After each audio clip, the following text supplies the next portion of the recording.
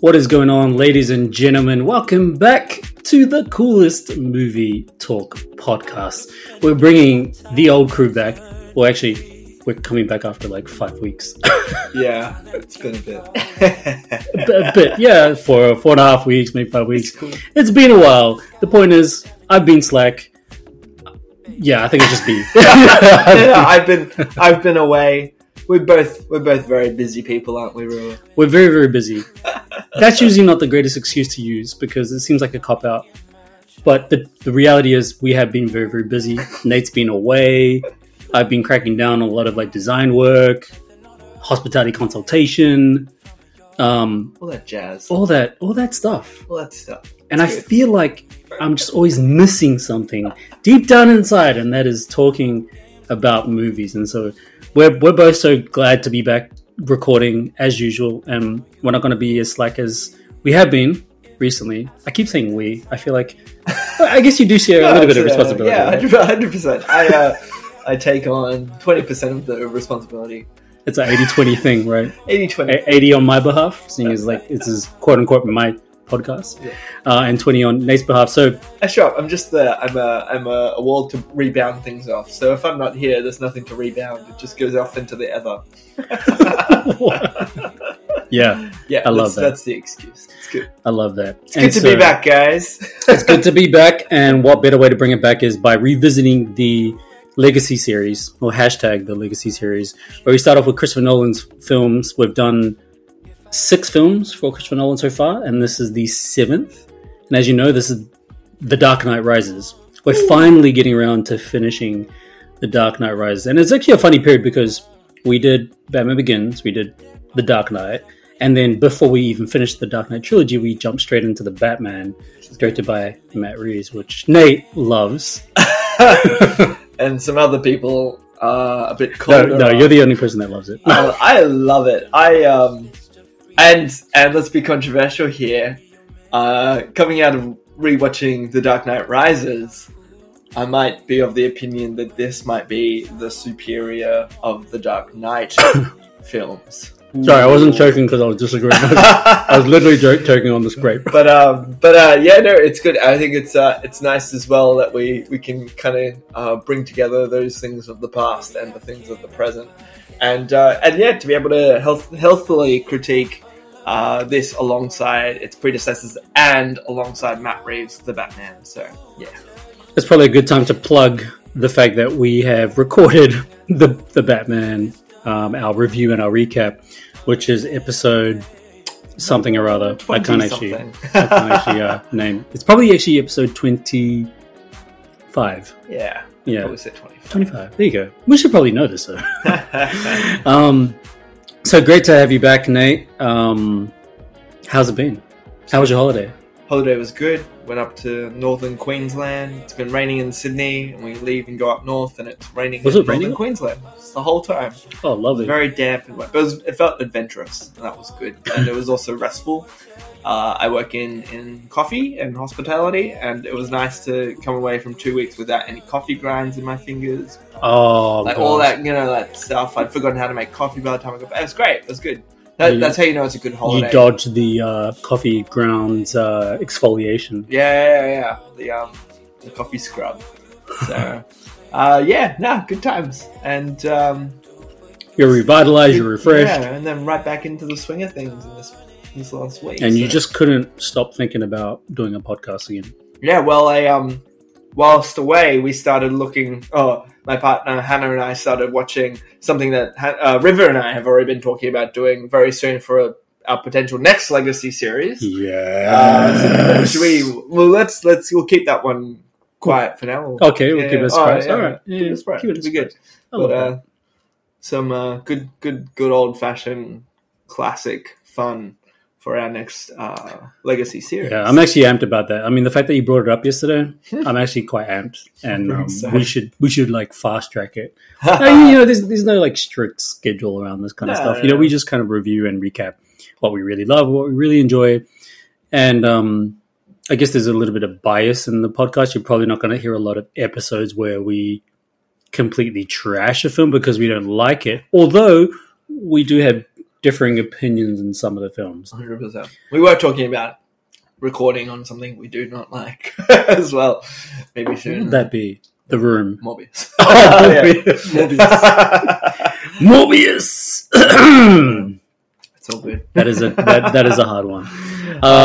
Yeah, let's jump into it. Let's jump into this. The Legacy series, we're focusing on Christopher Nolan, as I said before, and all the great films that he's done over the years. And if you haven't checked out the previous episodes on Christopher Nolan, we covered Memento, which is episode 19, Insomnia, episode 20, Batman Begins, episode 21, Prestige, episode 22, and The Dark Knight 23. Oh, I should probably include Inception, which is episode 26. And then we're finally here at The Dark Knight Rises, episode 27. With a budget of $250 million, this had a whopping box office of $1.08 billion. Woo, the Billionaire Club. The Billionaire Club. And it just went a little bit over The Dark Knight. The Dark Knight was... its box office return was 1.05, so it did perform a little bit more than The Dark Knight, which is kind of nice, I guess, if you're going to do a third film. And this film was released on July 19th, 2012. I remember that year really well, by the way. I just moved back from Melbourne, 2012, and because that was also the year that the first Avengers came out. The first Avengers came out in May 2012, and then when I was coming back to New Zealand, I'm pretty sure it was like the week that I got back to New Zealand. That was the opening of The Dark Knight Rises. It's funny you mentioned that time period because there was definitely that MCU on the rise and DC starting its decline, and I think DC really starts its decline after this film, where around this time they would have started preparations for The Man of Steel.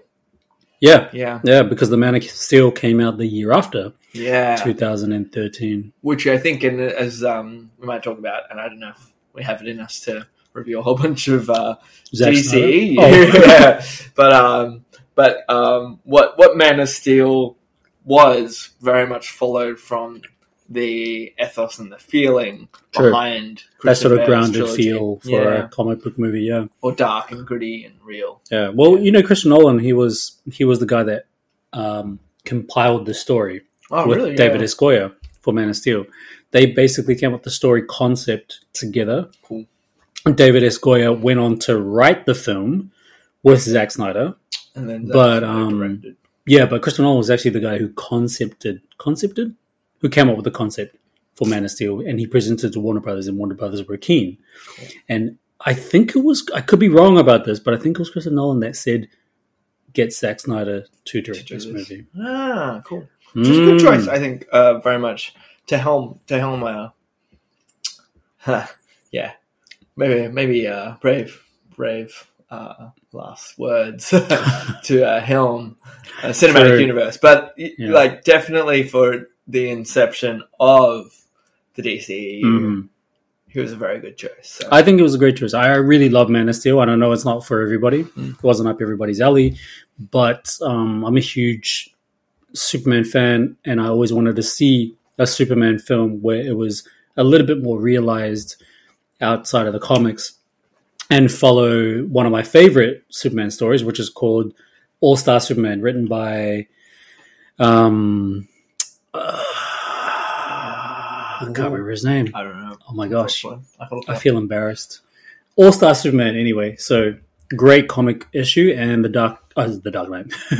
Man of Steel follows the same story. But before we get sidetracked with Man of Steel... Grant Morrison. Thank you, Frank Google. Whiteley. Yes, Grant Morrison, one of the greatest comic book writers of all time, in my opinion, probably shared amongst a lot of comic book readers, but very famous for a lot of DC comics. And so, All-Star Superman, great comic. So Dark Knight Rises, it's it continues its original cast, obviously, from The Dark Knight. That's Christian Bale playing Bruce Wayne Batman, and Hathaway as the new addition to the cast. Also, Tom Hardy and also Marion Cotillard, who plays Miranda Tate, aka Talia al Ghul. That was a spoiler, by the way. Sorry, guys. Spoiler heavy warning. This is a spoiler for a movie heavy from 2012. I mean, usually we'll start off with our first impressions and then we get into spoilers later. But sorry, we just spoiled a few. But yeah, she is Talia al Ghul. And also the new edition of JGL, Joseph Gordon-Levitt. And featuring back into the trilogy, we've got Michael Caine coming back as Alfred, Gary Oldman coming back as Commissioner Jim Gordon, and Morgan Freeman playing Lucius Fox. Now, it has been 8 years since Batman, in collusion with Commissioner Gordon, vanished into the night. Assuming responsibility of the death of Harvey Dent, Batman sacrificed everything for what he and Gordon hoped would be the greater good. However, the arrival of a cunning Bat-burglar, aka Anne Hathaway, Selena Kyle, and a merciless terrorist named Bane, played by Tom Hardy, force Batman out of the XL and into the battle he may not be able to win. Let's get into this. First impressions. You know how it is. First impressions. Yeah. I think this film, and it's really wonderful to see a film a decade, now a proper decade later, how it ages, how it holds up in maybe popular culture, but then also politically, like themes-wise. Just so much of what the world looks like these days. This film has some phenomenal storytelling around how power corrupts, issues around wealth disparity, classism, and also, I think particularly with Batman himself, like what does it mean to do the right thing versus to be seen to do the right thing. And yeah, I think as a whole, this film is just phenomenal at telling that story. Unlike, I think, both Dark Knight and Batman Begins, where Batman Begins such an origin and Dark Knight is very much a chaotic cat and mouse game between Batman and Joker. This movie is such an epic, and it's really funny when you watch through it that it actually takes a few months. Like it's a larger period of time. That once you get into that rhythm, and maybe let's talk about it from a Nolan perspective, you start to see how Nolan is crafting an epic on a grand scale, and utilizing a superhero genre to tell that story. So I freaking love it. I think it's just such a clever, well, not even just clever, I think it's just a really, I think it's a really poignant story. Yeah. And it's dark. It gets very heavy. It may be a little jarring if you watch it for the first time, but as you go back and you rewatch, particularly seeing Batman's story arc in this and what actually feels like progression for Batman, which you haven't seen since the very beginning of Batman Begins, seeing him evolve in his understanding of what is supposed to be for himself, for Gotham, and also what, not even for himself, what the Batman as a symbol is. I love it. Very cool, very clever. A very brooding tale. That's my non-spoilery feelings of that film. Yeah. What about you, River? I feel like this movie doesn't get enough credit for what it is. Would you agree? Yeah, absolutely. There's a lot of people that saw The Dark Knight Rises as not the greatest follow-up to The Dark Knight. Now, granted, the most popular opinion is that The Dark Knight is like the shining jewel. It's like the new standard for comic book films and storytelling, character, villain versus protagonist, all that kind of stuff. The Dark Knight Rises had a lot to live up to, absolutely, a lot to follow up to, but I truly believe it doesn't get enough credit. I think this movie is actually amazing. I actually didn't realize it when I first watched the film. I think when I first watched the film, I was maybe a little bit like everybody else. Like The Dark Knight was just so amazing. The Dark Knight was just so inspiring, just from an acting and a character perspective. From what Heath Ledger done as the Joker, it was hard to see past that. The early critique of Tom Hardy's Bane, the voice, yeah, definitely the pace. I think. I think trying to think back to that time, those were the major critique points. Yeah, absolutely. And people just made the natural comparison with Joker. And if you also think you have the other natural comparison, which is the Avengers movie, it's just completely different. It's a completely different kind of story, completely different forms of action, completely different superhero genre in a way. It's a different genre with superheroes in it, and that definitely changes it too. But it's also, what I like about this film is it's a spiritual successor to Batman Begins, as well as The Dark Knight. Like, it's really, if Batman Begins is exploring what it means to be the Batman and to look after this city, this film takes that to the next step, or the end conclusion. How does Batman look after a city once he's lost and that city's already taken over? That's a good way of putting it, because this movie, it swings back to Batman Begins in the sense of him continuing the journey of discovering who he is as Bruce Wayne and who he is as Batman, because The Dark Knight takes a bit of a break from him on that discovery mission, that identity discovery mission. It takes a little bit of a break for that because it's rudely interrupted by Joker.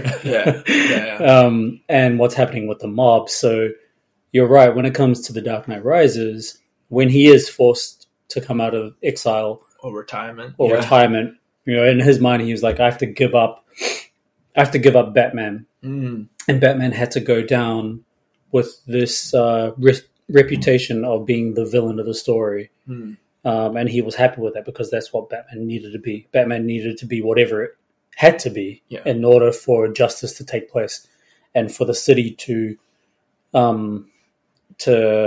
believe in certain people again, like Harvey Dent. So, The Dark Knight Rises, every time I watch it, I love it more and more. When rewatching it for this recording, this review and recap, I really loved it, and I felt pretty emotional about the whole thing. The biggest emotional parts for this film is the slowly debilitating relationship between him and Alfred. Yeah. Like, that's a really sad story. Yeah, it's wild when you think that Alfred leaves the story. Yeah. In this film. And he actually doesn't properly come back. Yeah. He's like, I can't watch you do this to yourself anymore. I'm out. It's a very emotional thing. Like, I found that it's like a true abandonment, right? Yeah, like, it's a true abandonment. Family. Yeah. And I think it's just because it rings home a lot to perhaps like my own beliefs and my own values in real life. And I mean, that's the point of filmmaking, right? The point of filmmaking is to try and tap into what we can reflect on, what we can actually connect with. That's what makes storytelling so powerful. So the fact that Nolan was able to do this through the dynamic relationship of Alfred and Bruce Wayne, it's, to me, that tells me that Christopher Nolan is completely the opposite of what his criticisms are usually, which is like, oh, he can't tell emotional storytelling. It's like, that's bullshit, man. Like, that's not true at all. Christopher Nolan's a master at crafting very emotional stories, and it might be a story arc, or it might be a character, or it might be a relationship, and in this case it's Bruce Wayne and Alfred. So I found it really deep, and I found it like it had a lot of layers to it. And just that hallway sequence where they're talking, where the lighting's really cold and like they're in an empty mansion effectively, and they have that really intense dialogue with each other. I remember like watching someone reacting to that, because we're in the age of YouTube reacts. I was watching someone react to that, and they're like, "Oh, I found I just need to turn off that phone."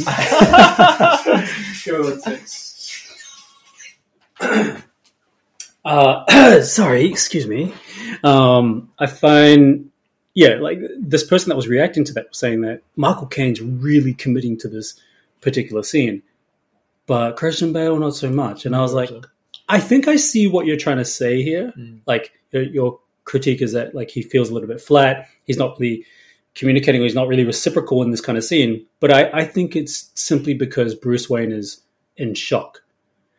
He's probably realizing how much damage he's done on their relationship. Yeah, and he's a pretty stoic character anyway. He's not like this overly charismatic and very expressive emotionally character. Like we saw that in The Dark Knight. Yeah, there were critical moments where he had to, well, you know that he could be expressing a lot more, but he's trying to hold it together at the same time.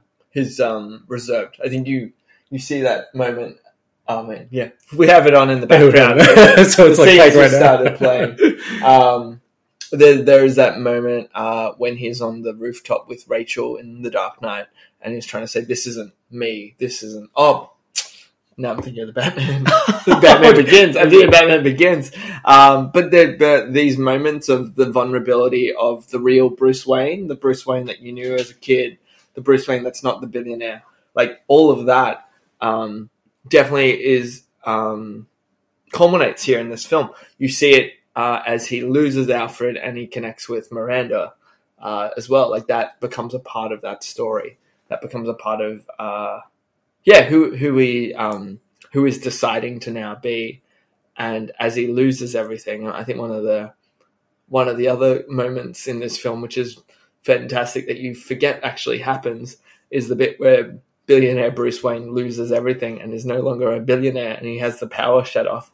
And I think one of my favorite lines is after I think he tells it to Selena Kyle, where it's like he's lost everything, and he's like, so billionaire Bruce Wayne has no home, and it's like, well, they let me keep the mansion. Doesn't she respond to that line as well? Well, she says, she says something like she pokes fun at like even the privileged people still get like, you know, are not exactly poor or something like that. Yeah. I love it. But maybe this is a good segue to get into the recap. Should we get into the recap? Yeah. Let's get into the recap. So if it's your first time here, the recap is basically us walking through the entire film. We break it down and focus on Act 1, Act 2, and Act 3, and then we conclude by the end of the recap. And the recap is just a fun way for us to jog our memories through what we really enjoyed, what we didn't quite enjoy. It's a chance for us to be heavily critical about certain aspects when we do jog through the film. And it's also a good way for maybe you as a listener to dive deep into the weeds of this film and pinpoint, highlight, and maybe change some of your opinions on certain things. So let's get into Act 1. So here in Act 1, Bane, a masked terrorist, a former member of the League of Shadows, abducts nuclear physicist Dr. Leonard Pavel from a CIA aircraft over Uzbekistan. And so this whole opening scene is just as how Nolan likes to open his films, with these massive scale, epic extravaganza. I don't know what you want to call it, but they're set piece action scenes. Yeah, exactly. They're always set piece, like massive set pieces. An extraction. It can be, if we're thinking back to The Dark Knight, it's the bank heist with with Joker and the Joker goons. And the Batman Begins. What is Batman Begins? I guess the Batman Begins doesn't have like a crazy massive opening It's him scene. heading up to the mountain, I guess you could say. Well, no, the opening scene is him as a child. And he's running through the garden and then falls in the well. Fall down. Yeah. I guess it's kind of a big opening. Anyway, so the point is like Nolan likes to do big openings. He does that with Inception as well. He does it with Interstellar. Does it with Tenet. Yeah. Massive openings. And I think his whole idea around this is to really throw the audience into the pit. Yeah. No gradual burn. Yeah. Set that pace as well. Set the pace. And also to introduce the villain. And introduce the villain. Yeah, I love the way he done that with The Dark Knight. He does the same with The Dark Knight Rises. Like the antagonist for the film is always at the beginning. Yeah. So Bane is in this like aircraft. And this whole aircraft scene, everything looks completely real. Yeah, I Like, think completely the practical. I don't know if the whole stunt was fully. It couldn't have been. I've Maybe seen, it could have been. I've seen some studio shots of them Filming. literally inside the studio, like tipping the plane Yeah. sideways. Yeah. But then I've also seen some shots of them Doing the whole thing in midair. I don't know how they do this. Like, there's probably like helicarriers or something, like a helicarrier from Avengers. It's very. Have you ever read Matthew Riley novels? No. They're like these action military adventure books. They're a bit ridiculous, but they have set pieces in the story, which is very similar to what this is, where it's like two planes in midair having a ballet with like all these militia jumping on and boarding and abducting people, and like this whole set piece is nuts because you have Bane being taken hostage and being interrogated on the plane by the CIA operative played by, I can't remember the actor's name, but Peter Baelish from Game of Thrones. Oh yeah, that's right. And he and the other men are hooded. None of them are suspected to be Bane, but they're all being interrogated about being Bane. Mm-hmm. And then he reveals himself as being Bane.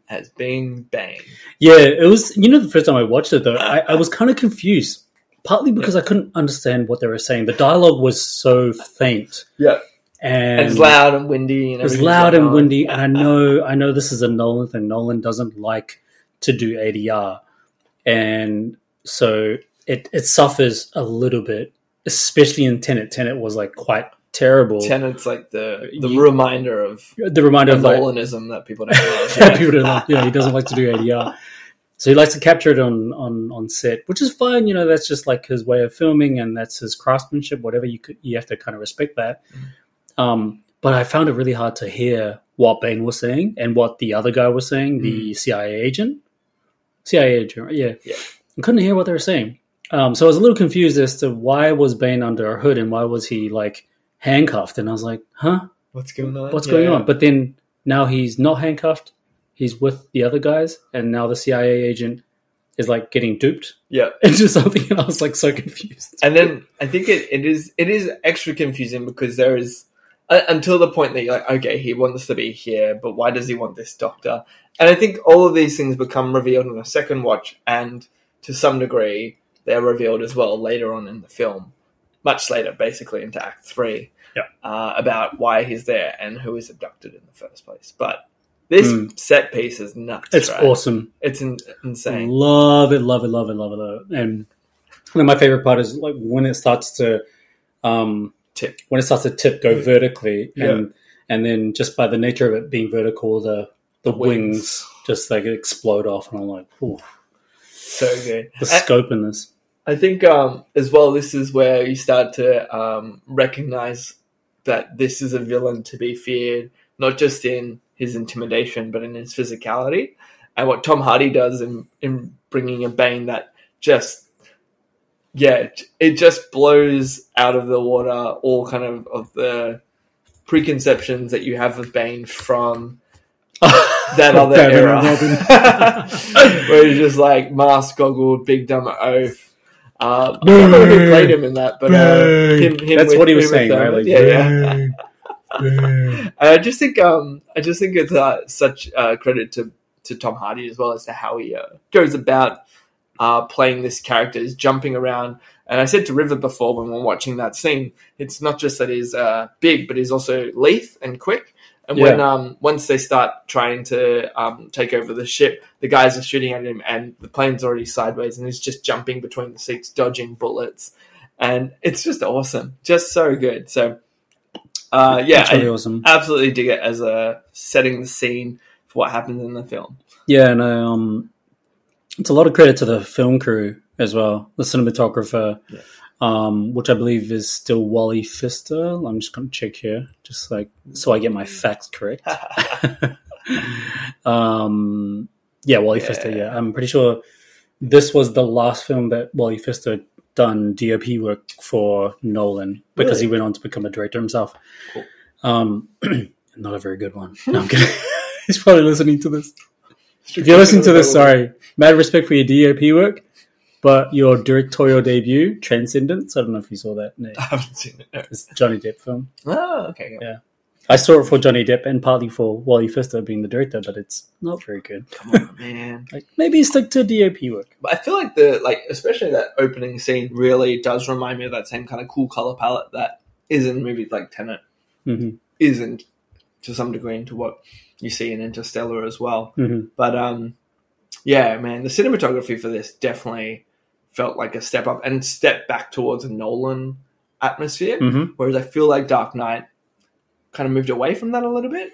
Yeah, I think Dark Knight has a bit more saturation of colors. There's definitely that like grainy fluorescence. Mm-hmm. You could like tone the film in terms of certain like reddy oranges and then really dark bluey blacks. Whereas this, it's like cool. It's very cool, very dull colors, and I think obviously that's intentional. Yeah, to give us this mood where the filmmakers want to bring us down with the way Bruce Wayne is feeling about this whole situation, the way Gordon, to a massive extent, feels about this whole situation. You know, Gordon, you know, when he does his public address about Harvey Dent being the quote unquote savior, he's impaired by the memories of how bullshit this whole thing is. When it's like a Harvey Dent day and it's supposed to be celebratory. It's supposed to be celebratory. But you can just see it. It's like, yeah. And that really, again, moves into where the third act goes to a time of winter. And there's that very much energy of tiredness over Gotham. Yeah. So just quickly wrapping off that opening scene with the physicist. Again, like I just want to bring up that first time I watched it, I was completely confused as to why they were siphoning his blood. I mean, I got the reference that yes, they're trying to make it. They're doing a dead body situation and trying to, when they do verification through DNA, that's going to be him. But I couldn't understand why the physicist. We don't actually learn about that later. About who he is, why it's important. So that's what I was thrown off by, and I was like, why? And one of Bane's followers also commits suicide. He commits suicide as well. And so there's a lot of confusing things happening and a lot of moving pieces, and I'm like, beautiful spectacle, beautiful cinematography. Storytelling, a little bit clueless about what's really going on. And again, it's a rewatch. There's power in the rewatch for this, but not so much in the moment. It's the spectacle. It's the spectacle. Yeah, you're totally right. So then after that, we cut straight to that public address with Commissioner Gordon addressing the public saying how much of an inspirational role model Harvey Dent was. And how much of an influence it's been on Gotham. Because Gotham's actually become a better city in inverted commas. And this is what makes this story even more powerful for me, is that the story in and of itself becomes a threat to the Gotham City. Yeah. You know, because Gotham City is now predicated on lies and deceit. And we know those don't last for a very long time. Yeah. And when you're sort of building a foundation on a bunch of lies, you know, at some point people are going to suffocate. Yeah. And Batman's going to have to do his thing again, which is clearly what he does in this film. He has to come out of the ruins, and he also gets put into his place physically. And then it impairs him, like, psychologically as well.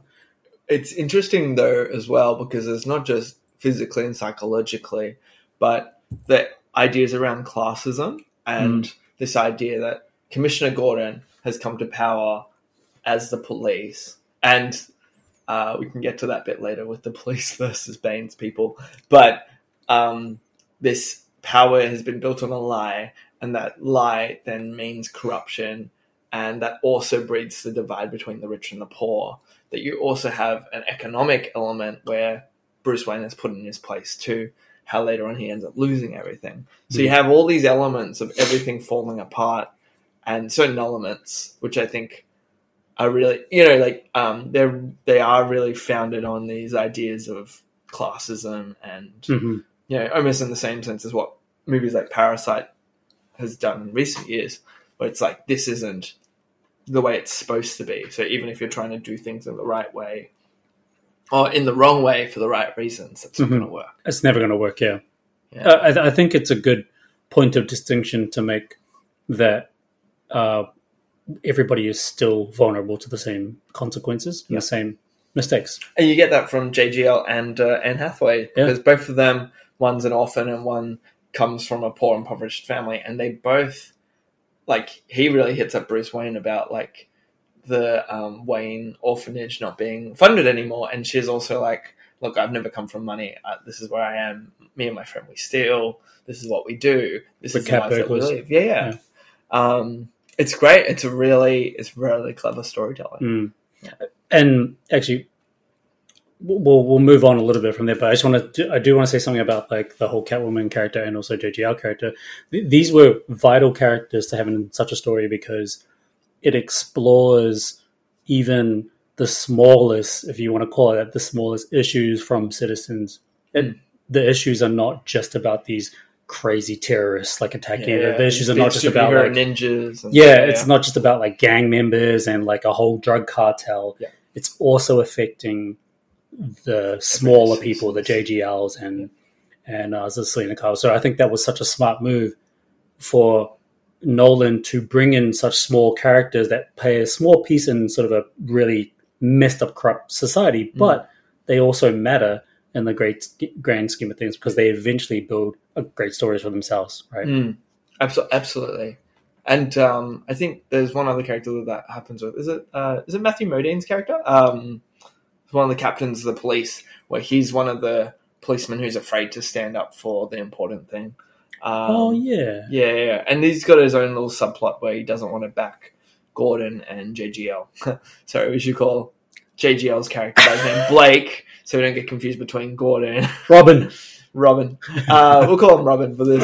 Or Nightwing. Whatever. Or Batman. Tim Drake. Give me the new Batman. Yeah. But it's definitely a thought piece, this film. And I think that's what you have to come to this movie as, to enjoy it to its fullest extent. Because there's a few little moments in that where, and we'll get to that in a bit when we get to the stock exchange set piece. But there's this sense of a tired Gotham and Batman rising back into the forefront in a Gotham that hasn't had him there for 8 years. Yeah. So organized crime has been eradicated, supposedly, in Gotham City, thanks to the Dent Act giving expanded powers to the police. Commissioner Gordon has kept the criminal acts of Dent after his disfigurement a secret and allowed the blame for his crimes to fall on Batman. He has prepared a speech to read, revealing the truth, but decides not to read it. Now, this is actually something that was quite revealing for me for a character like Commissioner Gordon. I never sort of thought that Commissioner Gordon could be further developed in Admiral Layswim, but because we've always known Commissioner Gordon as this like do good cop. Yeah, always do good. He's always like the positive guy. Always has Batman's back, and Batman has his back. Yeah, he was always the bridge between Batman and the police force, and which the Batman, the new Matt Reeves movie, really pushes into and plays on. Yeah, this movie there's exasperation, there's fear, there's exhaustion. And if you think of it like in Dark Knight, it's him, Harvey, and Batman together taking down crime. Now he's all alone. Yeah, and the world's working the way it's supposed to be. Well, he's thinking that it's probably a time bomb, right? Yeah. And, well, it literally is a bomb by the end, but it's like it's a ticking time bomb in his mind, and that's why I thought it was such a beautiful moment where he has the truth in front of him, reading from the pulpit, but he decides not to after having flashbacks to that scene of at the end of the Dark Knight with Harvey Dent and Batman, and so he's in such a conflicted position, and we've never seen Jim Gordon. So we've never seen this kind of focus on Jim Gordon having this internal conflict because he is a good guy. He's a good man. He's always been a good man, and part of him being a good man is also telling the truth. Yeah. But he knows if he does do that, all of their work's undone. All of their work is undone. Everything that Batman sacrificed is undone. It's crazy. It is. It's really gives me chills thinking about that. Yeah. And so I think, and this is what is great, is that the ultimate villain isn't Bane so much as it's corruption. Well, Bane's just revealing the corruption. He's the medium He's the medium, yeah. for the corruption to be made known. Mm-hmm. And when you get to the third act again, he sets in place, and I think this is where the movie it kind of feels like when you've got a tangle of ropes, and as you try to undo them, you accidentally tighten and create more knots. True. Create more tension. Yeah, that like both the good guys are doing that, but also later on in the film, he does that to them. He places them in this impossible situation where the more they try to pull on things, the worse the tangle becomes. Yeah. And if you're sleeping on this film, go back and rewatch it. Go back and rewatch it. Honestly, I think it's the thing where it's that you can't place this film in the same mentality as The Dark Knight. It's a different story. That's the wrong step to take. Yeah. Yeah, and I think that's what really shifts it for me. So yeah, cool. So Bane sets up his base in the city sewers, like a rat versus the bat, and props Bruce's corporate rival John Daggett. Yeah. John Daggett. Is this the guy you're talking about? No, it's not. No, you're talking about the police officer. Yeah. John Daggett. To buy Bruce's fingerprints, cat burglar Selena Kyle obtains Bruce's prints from Wayne Manor for Daggett, but she is double-crossed at the exchange and alerts the police. This introduction of Selena, let's talk about Selena Kyle for a little bit. So I don't know about you because I haven't actually asked you this. I was quite nervous having Princess Diaries, Mia Monopolis. Mia Monopolis, I think it is. Something Greek. Mia something. Yeah. By the way, no cap and no shame. I actually really enjoy Princess Diaries. Oh yeah, I love Princess Diaries. Solid. My goodness. I really enjoy it. What's her name? I just call her Maria. Mia Monopoly. No, Maria, as in her grandmother. Oh, Julie Andrews. From Sound of Music. Golden. Maria. It's Diction. She's I always feel like I speak like a hobo. So anyways, Anne Hathaway, similar to Matthew McConaughey, maybe put into a set of films that you always expected to play. I remember there was, same way as Tom Hardy, there was a bit of like an uproar going into this film about a little bit of resistance. Could she play Catwoman? I remembered feeling that going into it, and I think her opening scene, so good. She completely tossed all of our opinions out of the window with her opening scene. So good. Absolutely amazing. Like we first meet her as this like super innocent, one of the maids, very good maid, but then the way she switches, when she gets caught by Bruce Wayne, the way she switches from being this like goody two shoes young maid, she switches into this super mature, like confident adult criminal. like the way it's like just absolutely happy to do, like, just she's so proficient. She's so and that and like Matt Reeves' Catwoman's also done this with Zoe Kravitz, but I feel like not to the same extent that this Catwoman is just, she's so confidently able, she stands as a peer to Batman and to Bane in this movie in a really good way, which she absolutely has to. And I think Anne Hathaway really brings that. She holds herself so well. Very cool. Like, even down to her physical posture, the way she changes her posture. She's like, with someone who's innocent and a little bit timid and nervous, like the shoulders go down a little bit and the hands are a little bit inside. The moment she gets caught, she turns into Selena Kyle and then her posture changes. I was like, whoa! She does the meow at one point in the film. Like, damn. And I think she backflips out of the room after stealing the pills. She does. And it's just so clean. It's like, whoa. And she doesn't even have to do much to Bruce, partly because Bruce Wayne is like a cripple right now and he's in retirement. All she does is just kicks the staff and then she goes, oops. Oh, no, wait, she says oops before that, I think. Yeah. What did she say? We just watched it.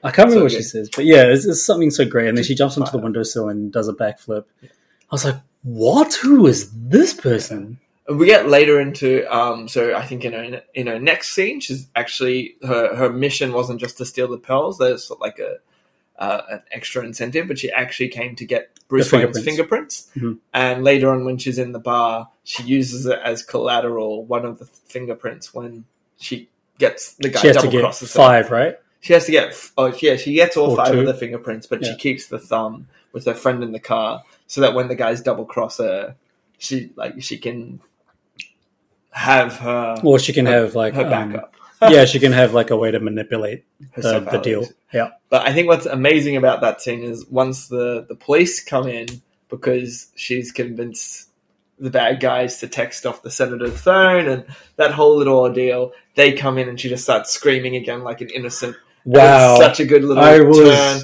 and a moment, and then she just walks out the door, and it's so her cool. Scream, how amazing was her scream? It's very good. And she immediately turned back to that innocent maid again. It's like, and it's I think it's the professionalism of a great actor. Well, you see that in Anne Hathaway's character in this film, or Anne Hathaway as the actor herself.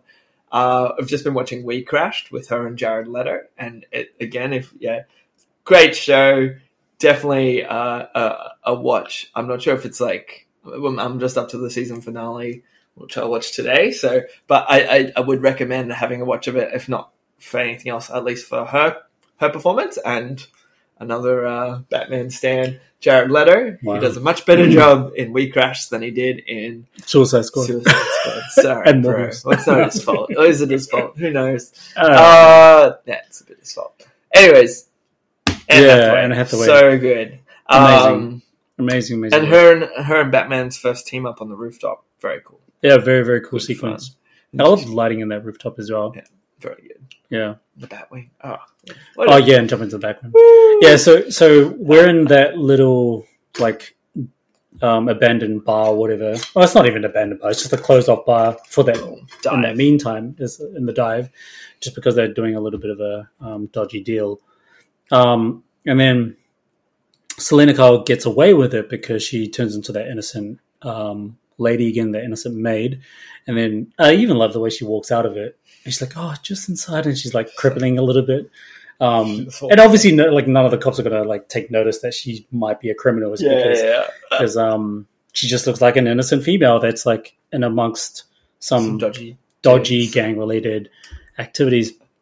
And then this is the scene that leads into Jim Gordon discovering the sewers, I believe. I think it's around this time, yes. Yeah. And they go down into the sewers. They go down to the sewers with, John Blake. That's the guy you're talking about, wasn't it? Yeah. John Blake? No, John Blake is... John Robin. Blake is... Yeah. Robin. Matthew Modine's character in this, his name is... Foley. Yeah, he does play Foley. Right. So one of the captains of the guard who, like, later on, once the city's under siege curfew, he like just stays in his home and won't put him right. I think I remember him. Yeah. So Gordon goes down to the sewers because he tries to take a lead from some disturbance, but then he gets captured by one of the henchmen, and when he's like, this is like the first, I guess, kidnapping that Gordon's been a part of. And he kind of like stays down there for a while, and John Blake discovers him through Gordon. Source. Like through his sources, because he's trying to like trail something. Yeah. But then he sees Jim Gordon come out of the sewers because he escapes eventually. Yeah. At that point. And JGL knows where to find him because he'd found one of the orphans that had been going down into the sewers for work. Exactly. At the end of those sewers. So that's also another thing that I actually didn't realize until I watched it recently. I was like, oh, there's actually some there's some subtle connections with the orphans and also what's happening in the and that's where like later on in the film when JGL is trying to get the rest of the orphans on the bus and off the island. Yeah. There's that, and it's all coming back to again the class issues that come up in this film.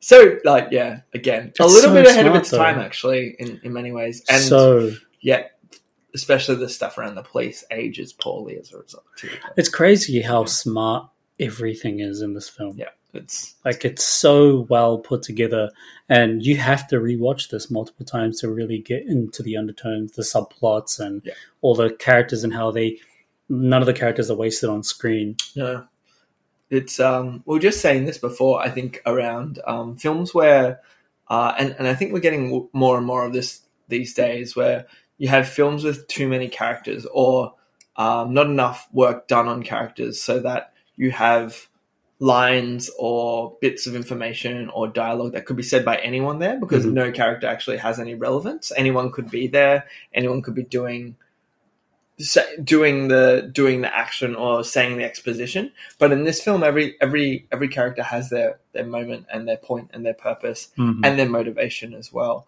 It's good. It's very good. Pretty damn good.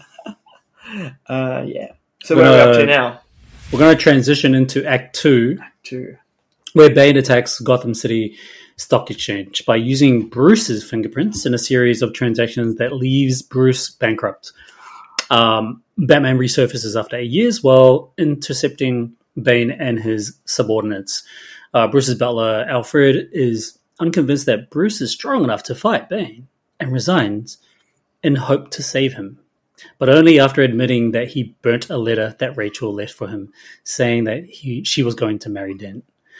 There's actually quite a lot to unpack here. It's huge. It's such a huge turning point for their relationship, Bruce and Alfred's relationship, while also Bruce realizing the devastation around him getting the truth, even though he probably knew it was going to go that way. But I think even in The Dark Knight, Bruce Wayne always still had hope that he was going to get back with Rachel. Yeah, and there's that point when Joker gives the choice, save Rachel or save Harvey Dent, and you hear it in that moment when Batman and Gordon are like running off to go to the two locations, and Gordon's like, "Where are you going?" He's like, "Obviously to Rachel," and then he shows up in the wrong place. It actually brings a lot more weight and meaning to that scene, after the reveal in The Dark Knight Rises, and that reveal is Alfred telling him about the letter. Yeah. It brings a lot more weight to that scene in The Dark Knight. In The Dark Knight, absolutely. I think, again, it's like unrequited love. It's this man who's been brooding for 8 years in his mansion all alone, and he can't be Batman. He can't leave. He doesn't want to leave. He's just slowly being consumed by all of this. So Alfred's actions, and also this moment where he's deciding, I'm not going to be a part of this anymore, is such a gut punch. It's like at the worst time possible. Michael Caine's so good in this scene. He's so good. It's at the worst time possible for him to give this explication around the whole letter, why he's resigning. He's such a good scene, and like he cries in the scene as well. It's like it's not a full on cry, but it's like it's a butler cry. It's a butler cry. it's a butler Michael Caine cry. But then he full on sobs at the end. Yeah. When Bruce dies. Or he doesn't die, but supposedly dies. He full on sobs, and dude, I got so emotional in that scene. By the way, we're jumping a bit, but now that we're bringing up emotions, it's like I got so emotional in that scene. I was like, oh my god, this is like heartbreaking. I think, again, this is where there's something that this film does that a lot of the other two Batman movies don't push into as much, is where Bruce is being human, and you have this play out with his relationship with Miranda, but also in his sense of loneliness and isolation and a lack of family that's no longer around him, and you find him find family. Have a found family with Selena Kyle to some extent. It's not fully explored, but they definitely allude to it towards the end of the film, and then obviously we see the last frame. With Bruce Wayne is him and Selena Kyle. Yeah, but brilliant. Can we jump back for a second to the stock exchange scene? Let's go. Woo! Oh, there's quite a lot to talk about the stock exchange scene. Oh my gosh. Firstly, the whole scene really again sets the stage for Bane, but what it also does is very much in the same way as Batman Begins, this is the first proper reveal of Batman in this film. Correct. Like in the same way that Batman appears to take down Falcone a third of the way into Batman Begins, because you don't see him fully formed as Batman for at least an hour in that film. In the same way into this movie, it's at this point that Batman finally makes a move. And one of the things I love is when they're in the subway, as the police are trying to chase down Bane's cronies, that all the lights go out. And one of the older cops says to the younger cop, he's like, "You are in for a show, my friend," or something along those lines. And it's so good. it's a cool scene. But I think I just like I love seeing a lot of those stockbroker douchebags like get handled by Bane. It's something satisfying. He slams the guy into the table, I think, without even looking at him at one point. After he's trying to get them to hack the computer, or whatever it is. I just like the first part, when he walks through the security doors. Yeah. The metal detector security doors. But he walks through the metal detector, and then he just bashes them with his helmet. He takes that one up. And that's a way to humiliate someone, is by bashing them with a helmet. Yeah, it's brutal. He is ruthless. And again, I think that's something that this film does well, is there's very visceral action. And Bane's physicality, again, you feel it. Like every hit he does it's got an impact. It's ludicrous, and you get to that point when you get to the very famous Batman and Bane. It's so good. Where Batman just gets back break moment. That's in the comics. Yeah. Oh, it's so good. It's his back break. But one thing I really again, it plays into the nuance of the film, is that once this chase scene starts. And the cops realize Batman's there, they actually stop pursuing Bane and they start pursuing Batman. Yeah, I know. And it's crazy cool. Because that one cop just has a chip on his shoulder. Yeah, he's like, nah, take him down. Which is, I think that's Foley's character, actually. Yeah. He's like, no, we're going to capture the Bat tonight. Do what you never did. What is it about these douchebag police officers who actually just look like douchebags? Yeah. Their face... I mean, this sounds quite mean, but it's just their face screams. Well, because Matthew Modine plays the villainous dad not dad, but he's the antithesis to Hopper in Stranger Things. He's Eleven's evil father figure. Is that in... Yeah, in the first one. Yeah, first season. Yeah, season 1. Yeah. Matthew Modine. He's the sinister, dark, unknown agent guy who brainwashes. I've got a lot of brushing up to do on Stranger Things. Get ready for season 4. It's be good. Yeah, I haven't even seen season 2. So. That's right. Or 3. All 3. I know. I'm so behind. I actually got a friend that's one of the main characters in season 2. Oh, cool. Yeah, it's random. Who is it? Sean Astin. Sean Astin. Yeah, plays Samwise Gamgee in Lord of the Rings. Oh yeah. Yeah. I forgot he was in Stranger Things. Shout out to Sean Astin. He doesn't listen to my podcast though. Samwise. He's too cool for my podcast. He's actually into politics these days. I think he really wants to try and run for governor or. Oh, cool. And I'm like, dude, stick to acting. Bring back Samwise. Samwise the Brave. The best, one of the best trilogies of all time. And I'm very proud to have a friend that's a part of that. Oh yeah. So what we're saying. Oh yeah. So that the stock exchange scene. What I love is also the coordination of the bikes. Like that whole thing would have been so hard to choreograph. Yeah. The bikes coming out with people sitting on the back as well. Granted, yeah, exactly. Granted, they're all stunt people, yep. but I'm pretty sure a lot of the people around them were just regular extras. I don't think they're all professional stunts. Yeah. Some people. To coordinate that whole thing would have been so damn hard, and it just looks so beautiful. And of course, Nolan's going to be able to capture that perfectly. Yep, 100%. And I just love the way that looked. And then there's that whole kind of chase sequence with the bikes. Great scene. Very cool.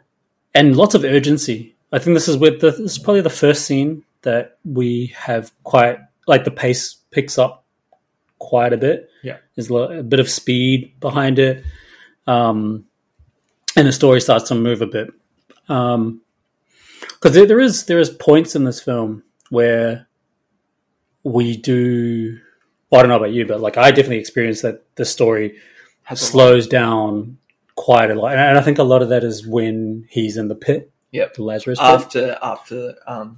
After Selena takes him down to the sewers, yeah. Yeah, and I find it a little hard to, you start at such a high pace and then you kind of dramatically slow down, and then you pick the speed back up.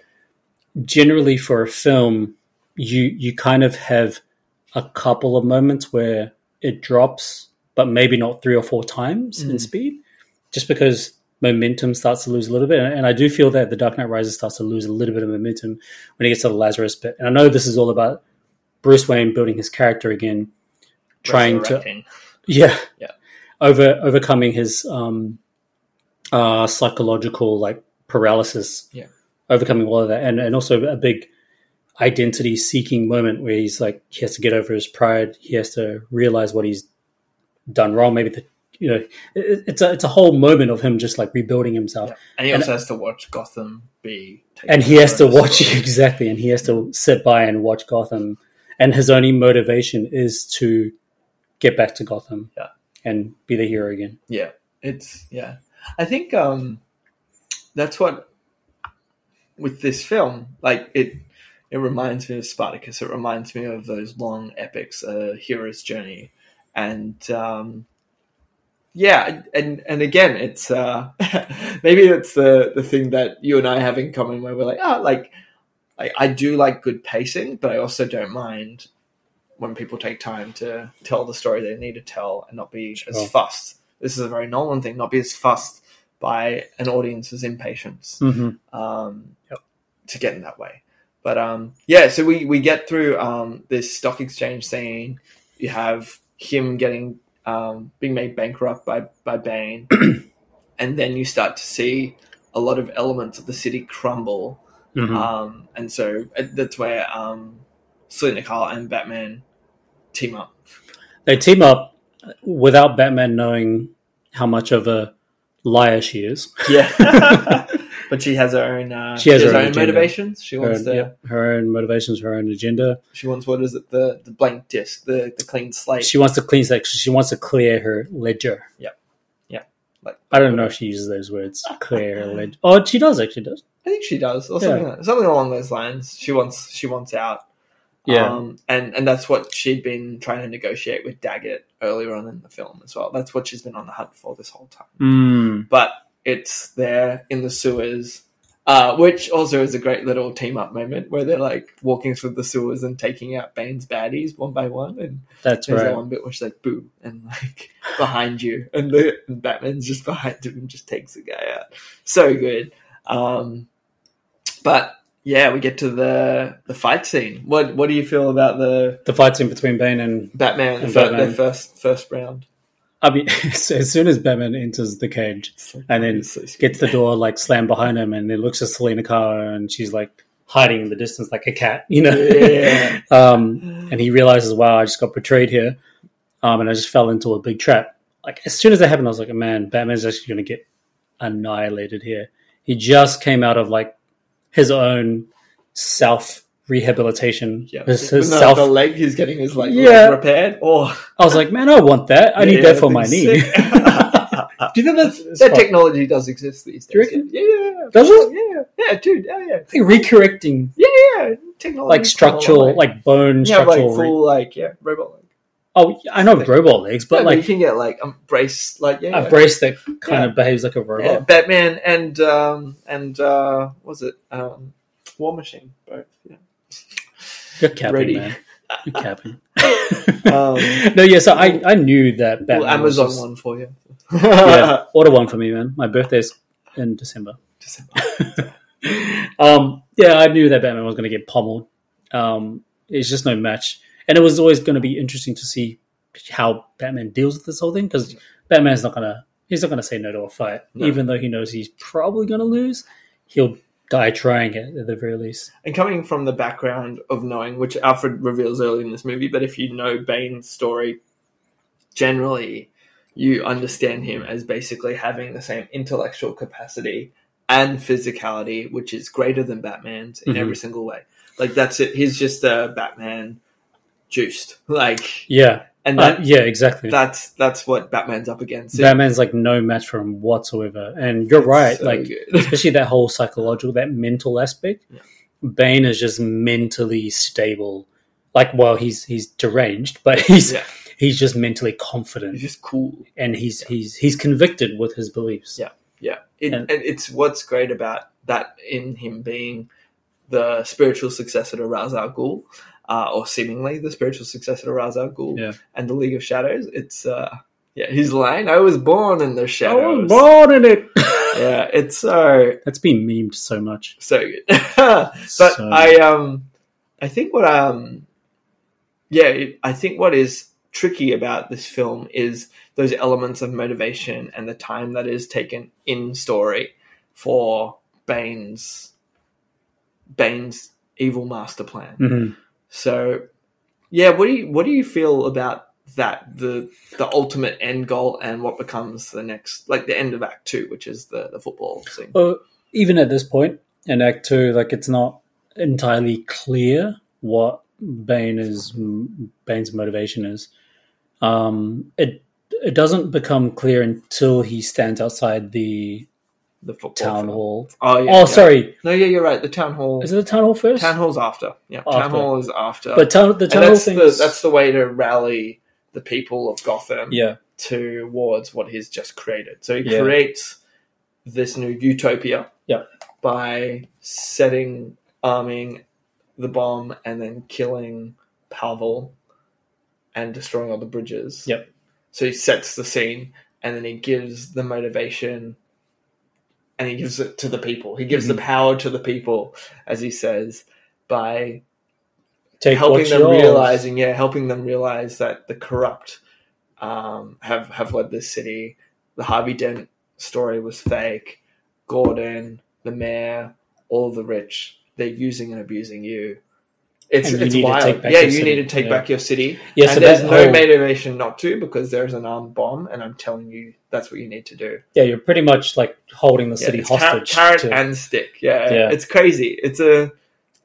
It's nuts, and again, it's like I think it's definitely a step up from what Batman Begins is, where it's like we're just going to use fear toxin to poison the city and let it destroy itself, Mhm. like Rome and Babylon before Yeah, her. that's right. Yeah. Yeah. Now this is actually no. Gotham's going to go through a social experiment. Yeah. Yeah. And that's why it's really relevant to Batman Begins, because the League of Shadows always had this very they were like the moral arbiters of Gotham or the world. Mm. They felt like they needed to take control over what is right for the people, what is right for the city. Yeah. Even though what they're doing is outrageously evil. But From a certain point of view, I guess yeah, from a certain point of view. as says Obi-Wan. So I think that the biggest exposition about his whole motivation is outside that town hall. Yeah. And in that football stadium scene, by the way, like one of the coolest looking set pieces with the explosions. That thing is nuts. With the NFL runner. The NFL, yeah, well, not the The NFL, guy- but it's like the GFL, I guess, Yeah. Gotham Football League. The guy running The guy running to away. touchdown. What an around. insane scene.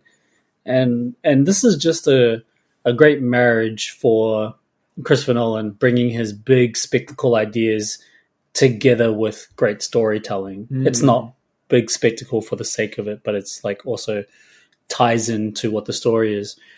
Yeah, like just within that stadium scene, it's just great piece of mastermind planning to get the police under there. Mm.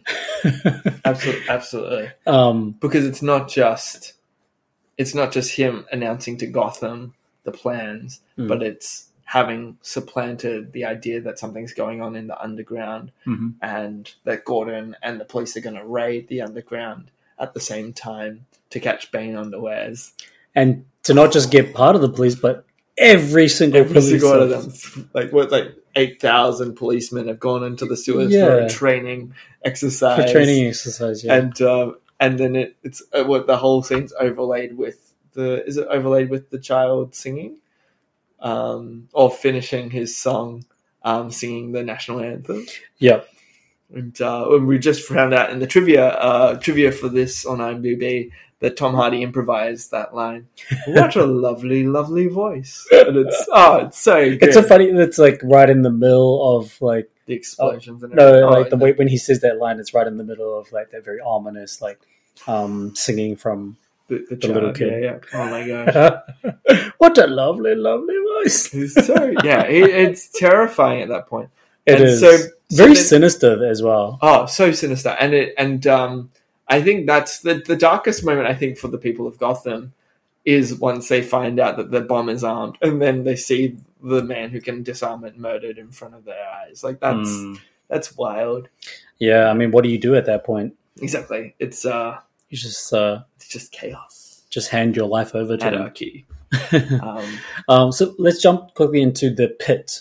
Yeah. The Lazarus Pit. Lazarus Pit. So Batman, Bruce Wayne, has lost his physical fight to Bane, but he's also been like taught a valuable lesson through Bane's very profound monologue while he's fighting. Yeah. Can you imagine if real fights were like that? This philosophical debate.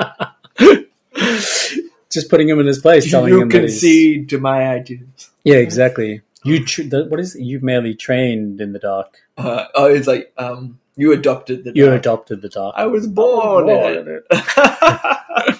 And it's like very operatic, like posture. Yeah. And like postulating, I guess. Rain. It's pretty. It's pretty hilarious. But yeah, he completely gets rattled, and that whole thing. He gets sent to the Lazarus Pit to see if he can prove himself by getting out of the Lazarus Pit. I think it's I think so. Like there's the core concept of the Lazarus Pit, and Lazarus, for those that don't know the story religion. from the Bible, the story of Lazarus is one of a young man who has died, and Jesus in one of the Gospels, I think in Mark or Matthew, it's in John.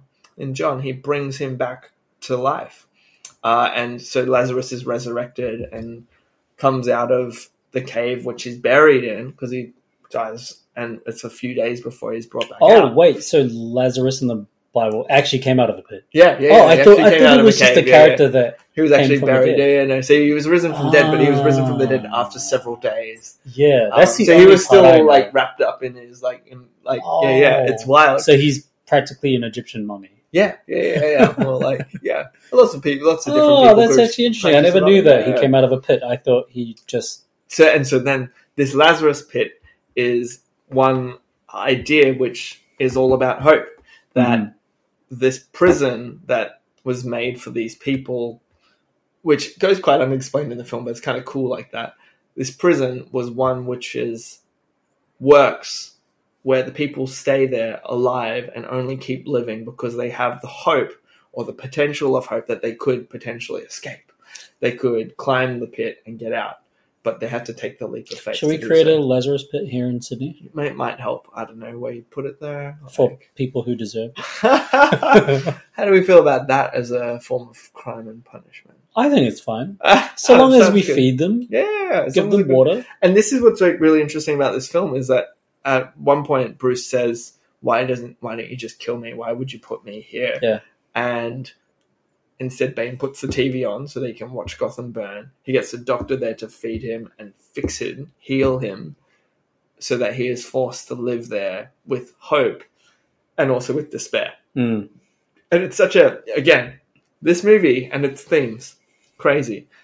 Christopher Nolan actually says as well that his core intention or the core theme around each of the films, Batman Begins is about fear, and then The Dark Knight is about chaos, but then this film is actually about pain, and that's the core theme to this film, is that we live in pain and that existence is pain. And you find out that Bane's story is also one of pain as well, growing up in this pit. Yeah. Wild. It's very powerful, and it ends off with a very hope-mistic future. Hope-mistic? Hope-mistic. Oh! Optimistic. Hope-mistic. Hope-mistic. That's good. That's pretty good. Maybe I should make a t-shirt. Yeah, Hope-mistic future. A very optimistic future full of hope, I believe. So this whole part, I was saying before, is kind of the first part of the film where it slows down dramatically for me, where I feel like I have to concentrate quite a bit more, pay a bit more attention, because the pace of the film slows down so much. And it's I found it a little bit challenging to focus on this whole Lazarus Pit thing and how he's going to overcome this mountain, so to speak. But it's very pivotal for his character, incredibly pivotal, because when he does come back, he I think he's much more armed with what he needs to do. Yeah. What his true objective is. Yeah. And the real sacrifice that he has to make. Yeah. Which is, we'll get to that. Yeah. Just killing yourself. No. So going from that, we find a new Gotham. So what do you feel about the new Gotham that this fits? like desolate, barren wasteland? Yeah. Well, it's not quite a wasteland. It's not a wasteland yet. The buildings are still around. But it's basically like a utopia where it's under siege by a bunch of crazy terrorists. And where the poor rule supreme. Yeah. Well, this kind of whole idea of trying to make everyone equal. With the way they get to this part is such a visually, it's such a eye opener. I don't know if this is the right word to use, but visually, it's quite hard to watch when everyone has been pulled out of their rich apartments and they're all getting like savagely torn to pieces. Well, you throwing them out on the streets. Yeah, you have the terrorists negotiating with the police and the militia outside of Gotham, and saying if a single person crosses any of these bridges, we blow this whole place to bits. And it's like, what do you do in the face of that? If this entire city is held hostage, Instead of it's like they're like, oh, it's all right. We already have the nuke. It's fine. We'll do that anyways. Like, it's true. Yeah, it's kind of, again, and this is where the Lazarus Pit isn't just about Bruce. Gotham is now a Lazarus Pit. It is already a dead city. It's the Schrodinger's Gotham. Exactly. It's both alive and dead. And I think that's a really interesting concept that you don't often see in film. Of a dystopia where that place has to evolve or die. Yeah. It has to evolve or die. And putting the matters into the hands of the citizens was also quite a revealing part, and probably not that far off of being potentially real. No, yeah, 100%. And it has happened before, and this film does make straight allegory towards the Tale of Two Cities and the Bastille. And when you get to the People's Court or the Kangaroo Court, with Scarecrow as at the helm of it, so good. It's pretty funny, actually. What is it? Exile or death? It's like we don't have much of a choice here, do we? I guess we'll choose exile or lose. He says we'll choose death, and it's like, all right. And he's like, I sentence you to death. By exile. Oh man, pretty sinister. And I do like that, like, because I love that there's these reminders of the Arkham villains and of Crane being in the background, because he's at the beginning of The Dark Knight as well when he's dealing with the mob. That it's interesting to see him come back into the story in this film. So, but then we get to the final set piece of this movie. The final set piece. 5 months later, Bruce escapes from the prison and returns to Gotham. As Batman, he frees the police. And they clash with Bane's army in the streets. It's probably the first time that we've seen such a big battle sequence where it's in the daytime. Yeah. There's one scene which is done in Dark Knight where Joker shoots Commissioner Gordon when they're trying to assassinate them. Oh, yeah, with all the police outside. It's not the police all scatter, but not like the same as this. Yeah, I see what you're saying. But this is like a full-on brawl. Yeah. It's like police versus the terrorists. Yeah. Oh, the terrorists. Yeah. That's a bit of a crazy brawl. The whole time that scene is playing out, I'm like, why is no one getting stabbed? Yeah. There's a little bit of the PG-13. Yeah, it's the whole like Warner Brothers PG-13 kind of thing. Yeah, because the movie is, I believe, PG-13. I think it's PG-13 or what we would call M in Australia. I think it's actually just PG-13. Wait, let me have a look. Oh, it'd be rated M in Australia, but PG-13 in the US. Yeah. Yeah. I just thought that was hilarious. Yeah, very funny. Like there's all this commotion. Like I think they do start off with weapons. Like some of them have shotguns and but they're running bats and all that. Yeah. They run towards each other and they're like, and then that kind stop using it. and they start using their hands. Like, which is definitely a big change to what DCE does now. True. It's like, it's very but in no scenario that you have a city like that that's getting into a brawl and they have the option of guns, no one's going to be like, yeah, let's put the guns aside. Yeah. Ridiculous. But yeah, again, a very like some would say that that scene ages poorly, where you have the police fighting for the people. Yeah, true. However, really, very very different to have a Batman during the daytime, which again, like Matt Reeves, the Batman doesn't even have any daytime shots except for one or two. But I think the whole brawl thing was fun. I love how the camera goes in and out of the people that are all like sort of throwing punches and kicks, or whatever, pushing each other. I think it was more pushing each other than anything. I don't think I ever saw one punch thrown. But, you know, the whole point was for the cameraman to weave into Bruce and Bane. And Bane, yeah.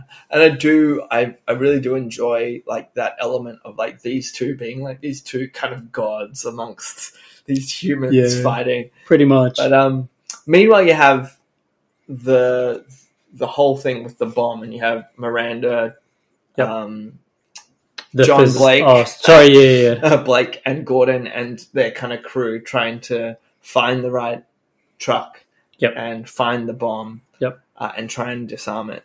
And I don't know, I think, again, this, like, there was that little element of where a lot of other films have a lot more set pieces going on. I don't know if it didn't feel too much like, I don't know. I don't know, maybe this is where the movie does start to feel a little tired, is that this end scene isn't as strong as it's not as well put together as the first two acts of this film. No. The third act kind of suffers a little bit from its attempt to execute the final showdown, because it's all led up to this moment of whether the city is going to come out of this safely, or whether it's going to end in a massive nuclear bomb. And the stakes have been raised so much that, like, if you remember, like, we didn't even mention this before, but as part of Bane's takeover, they raid Wayne's secret underground arsenal. That's and right. so they also have all of the Batmobiles. They have all of this extra gun, like, manpower, there is a lot more writing, I think, on this being a big set piece. And I know if it lands as well as other films. I think so. I don't think the big crescendo isn't quite as crescendo as I was led to believe, or I think everyone else was led to believe. It actually would have been cool if there was, like, a Batwing chasing down several of the Batmobiles and, like, all that kind of thing. Yeah, I feel like there could have been this big action takeover for the Batwing versus all the Batmobiles / cargos. The Batmobile, the Batbike and Anne Hathaway. Yeah, that's right. Because that's utilized a little bit, but, like, yeah. So we also have Selena Kyle in that. Like, she's, like, has an opportunity to make her decision to stay and help. I think that's done really well. I think Anne Hathaway, again, like, in this part of the film, like, she's surviving and she's, like, making do, but she's also full of regret. She's full of regret. She does have a little bit of guilt. Yeah. But she's still... She actually still commits to this idea that I'm not going to be apologetic about anything either. Yeah. You know, when Batman or Bruce Wayne comes back. Yes, yeah. And then I'm pretty sure it's her that he meets first, right? When he comes back. Yeah. She catches those kids and... That's with right. The apple. Oh, the apple, yeah. The apple. So, that's right. And they have that little scene together, which I think is quite a nice scene for them to reconnect. And I love how she says, like, if you're looking for an apology, I'm not going to give it to you. Yeah. And it's actually playing right now. We've caught up. Classic. Yeah. So she's very committed to her being a very confident, strong female. And she just holds herself. And I think the dialogue between her and Bruce Wayne is enough to say that there is a bit of a connection, and they're both very imperfect human beings. But there is some similarities that are drawing them close together. They've got that, and that's it. They Batman and Catwoman have always sat along a similar line but one leans towards justice and one leans towards corruption. Mm-hmm. And that's their difference. One kills and one doesn't. And it is cool because actually, yeah, funnily enough, she's the one that ends up snuffing out good old Bane. That's right. But let's talk about the grand reveal. That wasn't much of a reveal. I can't remember if it was a big reveal. Talia al Ghul. Yeah. Oh, actually, no, I remember it was a reveal to me. It was, yeah. Yeah. I remember being a shock, but I was also like, oh, yeah. Talia al Ghul. Like, this whole time we get those flashbacks of that person That escapes. that escapee. I always thought that was just Bane. Yeah, there's that assumption, yeah. There's but an assumption you find that's out that Bane. he was her protector. Yeah, he was the protector. And she was the She was the escapee. And then when we get that reveal and then we see her escaping, I was like, oh yeah, it is a girl. And you also get the same eyes. Like, Same eyes, yeah. They did a good job with that child actor there. Yeah. But also, you see young Liam Neeson, a young Ra's Raz al Ghul, as well, climbing out of the pit, I think, at one point. No, picks up Talia from outside of the pit. Outside the pit, yeah. Yeah. And, I can't even remember. Why was she in the pit in the first place? yeah, I'm not sure. It's a bit of a weird one, right? Like, yeah. Was Ra's al Ghul trying to train No, because I think Talia? Bane was at one point a part of the League of Shadows, and he was And then he exiled, got banished. and he got put into the Lazarus Yeah. pit.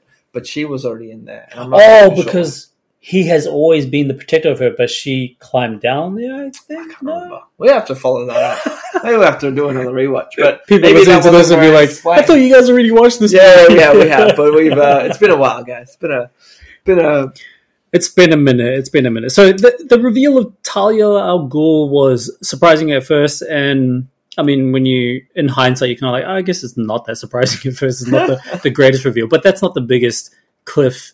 That's not the biggest, I guess, thing that Nolan wants the audience to experience. You know, like the biggest thing that Nolan wants us to experience is just the whole story, how it comes together by the time it gets to the end, and what Batman is willing to do for Gotham. Yeah. And the most consistent thing throughout the entire trilogy is Bruce Wayne committing wholeheartedly to his purpose as being Batman. Yep. Right. And this is where we get, I guess, the ultimate sacrifice. The ultimate sacrifice. Or is it? Weirdly enough, when the sacrifice happened, I was like, I don't feel anything for the sacrifice. Yeah, I agree. I think it was more expected. But I think when you have a film like this, again, that maybe that's the hardest part about it. Nolan placed the stakes maybe too high. When you have a nutrient like basically a nuclear warhead that is live and is set to detonate no matter what, you kind of have an expectation that someone has to die for us, and otherwise everybody dies. And I think the stakes are just too high when it's the entire city. It's Gotham. When Batman does take the Batwing, and the one really nice moment from that is him revealing to Gordon that he's Batwing. Dude! That's oh cool. My god, we have to talk about that moment. So that moment got me so much because their relationship throughout the entire trilogy has always been a great relationship that's built on trust. Yeah, and if there was any type of honesty going back and forth between characters, it was definitely between Jim Gordon and Bruce Wayne. Like they had that very special connection because they were always so honest about each other. Yeah. And then how it comes full circle. Oh man, it gives me chills thinking about it. Like when he has that moment, does Jim Gordon ask him? Oh, he says he says something. Well, Batman says it's no, like it's how does it get prompted? I think it's something like why are you doing this? Like why would you don't have to do? I think he even says you don't have to do this, and it's like. No, it's something I've always had to do. It's as simple as a detective giving his jacket to a young boy, in grief at the loss of his parents, or something along those lines. But I think he asked him because he's about to sacrifice. I think Jim says, will I ever get to know who you are? Yeah. I think he says that, and then he says that line. And that line got me so much. I was like, oh my God, man. I feel like it was that line that got me more emotional than the actual sacrifice itself. Yeah, for sure. For sure. It's, which is good. That means good character. It's exactly. Character. If not good 'Cause the story, whole it's point- good character. Yeah, exactly. The whole point is that the relationship between them two is much more powerful. They're the two that make Gotham safe. Like Yeah. and that's They're the true heroes. That's these a real two line. guys. Like, I think that's a real line that Commissioner Gordon always needs. Yeah, needs that kudos in the Batman world and Great. in great characters and storytelling, because if we think of another, I don't know if it's a great Batman story, but The Killing Joke, and what it's supposed to be about is about corruption and pain and hurt, and if someone can be pushed too far, that would destroy the things that they've made. And this movie alludes to The Killing Joke in that same kind of way. Yeah. But it is really cool to see that relationship is intact in a way that, like, what happened between him and Alfred was kind of at a loss. So Yeah. it's it vilifies Batman, I guess, in this. Yeah. True. And so, right at the, I guess, like the last 10, 15 minutes of the film, the detonation has gone off, which, by the way, if it's a nuclear bomb, it's a pretty small nuclear bomb. Like, Yeah, the way it explodes, like, it gets out pretty quickly. I'm like, I'm pretty oh. sure people have done movie math on this and how it's not. Yeah, it's definitely. That's Check like a YouTube, C4 guys. bomb, There's right there. definitely some movie math on. Like, pretty sure that's a Things C4 are bomb from different. Russia. But you know what? Nonetheless, like, it is a really nice way to wrap up the whole story. Mm-hmm. And I don't think I would change anything about it, other than the fact that to tackle such huge issues like that, when it comes to when it comes to the city being so corrupt, how to overturn that corruption, how to not build your foundation on a bunch of lies based on fake heroes and all that kind of stuff, and how to redirect it so that the city does come out as something that's much better than it was when Batman Begins started. I think it's still a pretty damn good ending. But I think the biggest thing I like about the ending is just how Bruce Wayne decided to eventually turn the mansion into an orphanage. Yeah. And he passes on the mantle. he passes on the mantle. Yeah. Gordon finds the bat signal repaired, Yeah.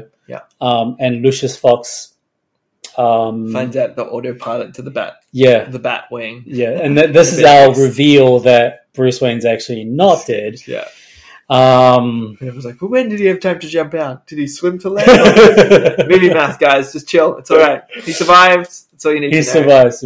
But just before that, like, Alfred's kind of making peace, or he's attempting to make peace with losing Bruce Wayne. And this is the very thing that he spoke about in the middle of the film to Bruce Wayne, saying, this is the reason why I retired, because I don't want to live my life seeing you destroy your own life and eventually killing yourself. Yeah. And this is what happened. Yeah. This is what happened to him. And he came to that point where they're having the funeral. It was just him, Blake. By the way, why is it called Blake at the funeral? Yeah. I feel like the funeral should be... Oh, yeah, I guess he can be at the funeral. It's fine. It just seems... I know it's to do with the what is movie. it, Lucius and Alfred... Gordon? Gordon? I do like how he has Gordon's there. He has three wise men around him. That's pretty cool. Yeah. Everyone needs and then Blake is there, and I'm like, why are you there? Yeah. But I know, whatever. It works with the story. Let's just go with it. But yeah, and then like they all sort of pat Alfred on the back, and then they all leave him, and then he has this little moment, and it's just like, it's such a heartbreaking scene. Yeah. Like I kind of broke down at that scene as well. I was like crying with Michael Caine at that point. I was like, this is so damn sad. And I think he quotes the last chapter of Tale of Two Cities. Yeah. Really? Yeah. So it's actually one of my favorite books of all time. Oh my gosh, that must have been a big moment for you. It's very good. It's a very cliched last line, but read the book, guys. Bit of a slug, but read the book. Two Cities, Charles Dickens, rock and roll. So I guess we get to that end reveal that Blake this whole time has been Robin. Yep. I personally wasn't that surprised by it. It's not a very surprising thing, but it also, taking the DC cues of making this its own universe, but also and expanding it a little bit. Expanding it a little bit. Would you be up for a Batman Beyond set in the real world with JGL and an older Christian Bale as as like the Bruce mentor. Bruce Wayne in the chair? Yeah, that's right. Bruce Wayne in the chair and is it Batman Beyond or Batman? It is Batman Beyond. The young one. Yeah. Batman Beyond's dope. But I used to follow that quite a lot, actually. That is a good show. And again, it's it's an allusion to Robin, but I think it's a bit of a cheap one because that's not really what this character is. This character really is coming into his own more as a Batman rather than a Robin, and there is a large difference between those two. But it's good. It's good times. Yeah, it's pretty cool. I mean, I do love the final shot. Yeah, final shot's great. Of him getting in the Batcave, having him crashing through the waterfall, and the platform rising up. Yeah, it's very cool. Just that last shot of the platform rising up, and him. It's sort of symbolism for him rising to become the next hero. Yeah. Great way to end the film. I had to clap, when the film ended. I don't remember if I clapped, but I'm not as vocal in cinemas as River is. So, we'll find that out tomorrow because we are off to the races. But we should, we get some big stuff coming up. We'll talk about that in a second. But we should give our final thoughts and ranking. Or this is our Christopher Nolan ranking and also our Batman? Out of 10, yeah, out of 10 ranking. I'll kick it off. Okay, go. So anything about it for a second. I rate The Dark Knight Rises in the Nolan series as probably the fourth best film that he's ever made. And I give this movie 8.5 out of 10. Whew. Yeah, 8.5. I was gonna say 9. Yeah. But I was like, oh, maybe it is a 9. I don't know. A very close 9 out of 10. Because what's Dark Knight for you? 10 out of 10. 10 out of 10. Yeah. See, look, and this is the funny thing. I think maybe times change, and my preference is that I prefer this as a story and as an epic to The Dark Knight. I think The Dark Knight is quintessential kind of Batman film, whereas this isn't. But what this is, I agree. is a really great political dystopic saga story. Like it's a lot of other things, and that's why I place it as a more enjoyable movie for me to go back and rewatch. Though I'd probably say Dark Knight's a better film. Yeah, and so I'd probably put it in my top 4 or 5 as well for Nolan.